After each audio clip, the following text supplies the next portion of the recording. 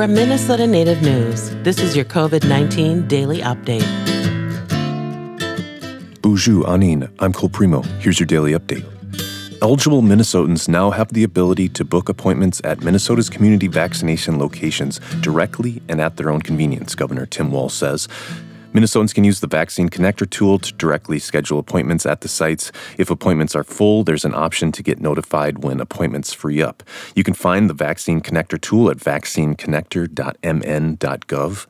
These community vaccination sites are located around the state. Locations include St. Paul, Bloomington, Oakdale, Mankato, Duluth, Rochester, Lino Lakes, and St. Cloud. There's also a federally supported community vaccination site at the state fairgrounds that is serving residents of socially vulnerable zip codes around the Twin Cities. Direct scheduling comes as the state has administered more than 4 million doses to nearly 2.5 million Minnesotans since vaccinations began in late 2020.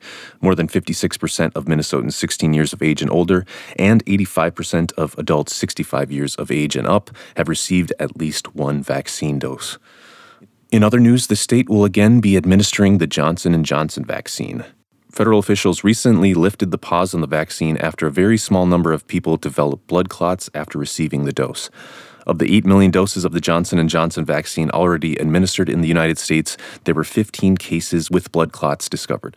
Health officials say the risks from getting COVID-19, including getting blood clots due to the virus, are higher than the rare risk associated with the vaccine.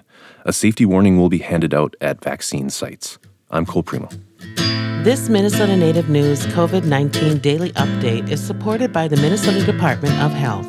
Go online to mnnativenews.org to find more COVID-19 stories and information from Minnesota Native News.